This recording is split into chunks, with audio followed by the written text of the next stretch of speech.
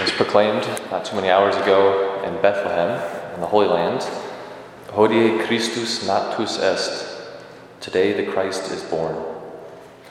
So I've been alive for 27 Christmases, praise God. I remember most of them, not all of them obviously. There's some really beautiful memories from a very worldly point of view. That first Christmas, I got a mountain bike, still have it, ride it occasionally. There's been some tough ones too though, like that first Christmas after my grandmother died. But no matter the year, there's always been that constant, whether I was aware of it or not. And that's the Mass, the Eucharist.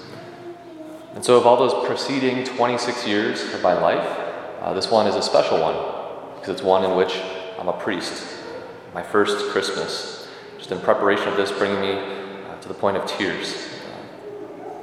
And of all times to be a priest, right, in this year, but it's not unique to me, to be a parent, to be an educator, a teacher, even to just be a child. And it may seem for us perhaps, that faith has wavered in this last year, maybe has failed in some regards. Churches were quite literally closed for a few months. The public attendance at Mass ceased. People were just left alone in nursing homes, the homebound, just left by themselves, many despairing, many distraught. But the deep mystery is that faith, with a capital F, has never failed. It has never wavered. No matter what we went through, or still are to some extent, Christ has never abandoned us. As he tells us in the Gospel of Matthew, the gates of hell will not prevail against my church, we who are in that church. He's never abandoned us because he loves us. What has maybe wavered, though, is our faith, lowercase f. Right? But even that, to a certain realist extent, is kind of expected, no? I mean, we should be self-aware that we're humans. We're sinners, we're weak. We can't do this alone. Take even those very earlier followers of Christ, so proximate to him. Peter, for example, the first pope, the great saint, the leader of the apostles, the supposed rock of the church. In Jesus' most crucial moment of his life on this earth, he denied him 3 times publicly. Certainly that would be cause for desperation, no? But like Peter, we should learn that our frailty should never give us credence to despair, even in a year which seems to be begging us to despair. Rather, our innocence and our helplessness is actually an unbelievable opportunity for grace. Do you have any idea how many confessions the priests at this church and nearby have been hearing this last year? Because we never stopped hearing confessions through everything. It's unbelievable. If you look back 5-10 years from now, and even a parish like this, there'd be 15 to 30 minutes of confessions every Saturday or Tuesday evening. We've been hearing an average of 45 minutes to over an hour every day for months. It's beautiful. Something is happening. Some good is coming from this situation. That I think people for the first time in a very long time are realizing they can't do it alone. They're realizing who they are and who they need, which is Jesus. How weak, how downtrodden, and just plain tired many people are. Realizing who they are in relation to him, which is, in a word, loved. So brothers and sisters, it's important to always recall that we're not accidents bumbling around in an accidental world, just moving forward to this final depressing, suffering end. No, though we deserve rightly death by our sins, we were nonetheless redeemed. We were purchased at a price by Jesus. From the moment our first parents sinned, God put things into motion. If you were at the Vigil Mass last evening, we read from the Gospel, the lineage of Jesus. It's that very long one with all the very difficult names. Did you read it yesterday, Deacon? I know a few did. And unless anyone spoke Hebrew in the crowd, he did a perfect job pronouncing. But it's so beautiful. There's a priest that used to be at this parish, he's now in Sycamore, Father Carl Beekman. When he reads that, he just starts weeping for the beauty of God's plan.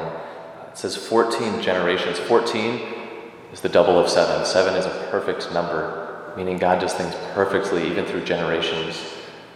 And it's not just 1 times 14, it's 3 times 14. Through woman, through tribes, wars, exiles, and famines. All to announce to the most beautiful and perfect woman that has ever walked this earth, that she would bear the Messiah. He who would conquer sin and death by his own death upon the cross to save us. Hodie Christus natus est, today the Christ is born. And of all things, to come into this world as a baby. I love it. It's so simple, so mysterious. A baby out under the dangerous and cold night sky, the invisible God made visible. Right? He had to do it if he wanted to become human, of course. But the more mystical, beautiful, spiritual reality is he did it so we're not afraid to approach him, like those shepherds, to come close to him and to receive him. Brothers and sisters, what is this but the Eucharist? That which we believe as Christians, as Catholics, is the body and blood of Christ, the God of the universe who's holding us in existence right now, allowing me to speak on this altar in the appearance of bread, which is really his body. So we're not afraid to approach him. The Holy Land's a special place. Perhaps you've had the opportunity to go in your lifetime. Maybe you've seen documentaries or hope to go sometime. But when you go around to the holy sites, whether it's kind of up north in Nazareth, towards the south in Bethlehem or Jerusalem, when you go to those famous places like Mary's home, you'll see this very small 3-letter word in Latin, hic, H-I-C. It's inscribed everywhere on this marble. And it's Latin for here in this place. So celebrating Mass today, when we pray the Creed, when we pray the Eucharistic prayer, we say things like, "And the Word was made flesh and dwelt among us." But for those that are in Nazareth and the Holy Land, visiting the home of Mary, which now rests under this massive basilica, when they're there, they say, "Verbum caro hic factum est." The Word was made flesh here. And then when you're in the south in Bethlehem, in the Church of the Nativity, built in 325 AD by the mother of Constantine, the first Holy Roman Emperor, you celebrate Christmas year-round. It's constantly Christmas there, because it's in that place that the God of the universe became incarnate. And they say there, "Hic de Virgine Maria Jesus Christus natus." Here, the Virgin Mary gave birth to Jesus. So brothers and sisters, why do I bring up these really cool facts and tidbits of the Holy Land? They're cool in their own right. But it's to express to us the reality that God became man. But it's not some far-off thing that maybe we'll get to see if we're lucky in our lifetime. It's here present to us. Jesus gave us the Eucharist, the sacraments. And here upon this altar, if I was a mason or something, I would inscribe on the front, and I would write, "Hic, here, the child Jesus becomes present." Upon this altar of sacrifice at every Mass, he appears, as he did just over 2,000 years ago. And that's not some metaphor. It's not some, pithy myth, or some personified ancient parable. It's not. It's truly Jesus in flesh and blood poured out for love of us. And this being my first Christmas as a priest, everything of me wanted to get up here and give this 30-minute treatise of theological beauty on how the Trinity works and how the second person, the Son, became man. But for your sake and my own, I'm not going to do that. I could get up here and try to solve the problem of evil. Why does suffering still exist if God is love and he became one of us and saved us from it? But we don't need to overcomplicate Christmas. We don't need to overcomplicate the situation in which we currently dwell. All we need to know is that the God of the universe, who loves us, became one of us to save us.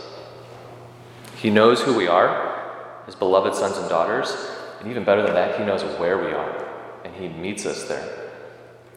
But like those shepherds we hear today in our gospel from the Midnight Mass, we have to leave our attachments to this world.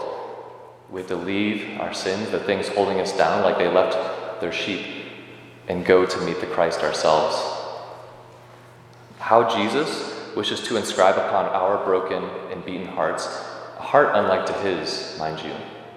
He wishes to inscribe those things we find often, those holy places, that here I dwell. Here in your heart I wish to dwell.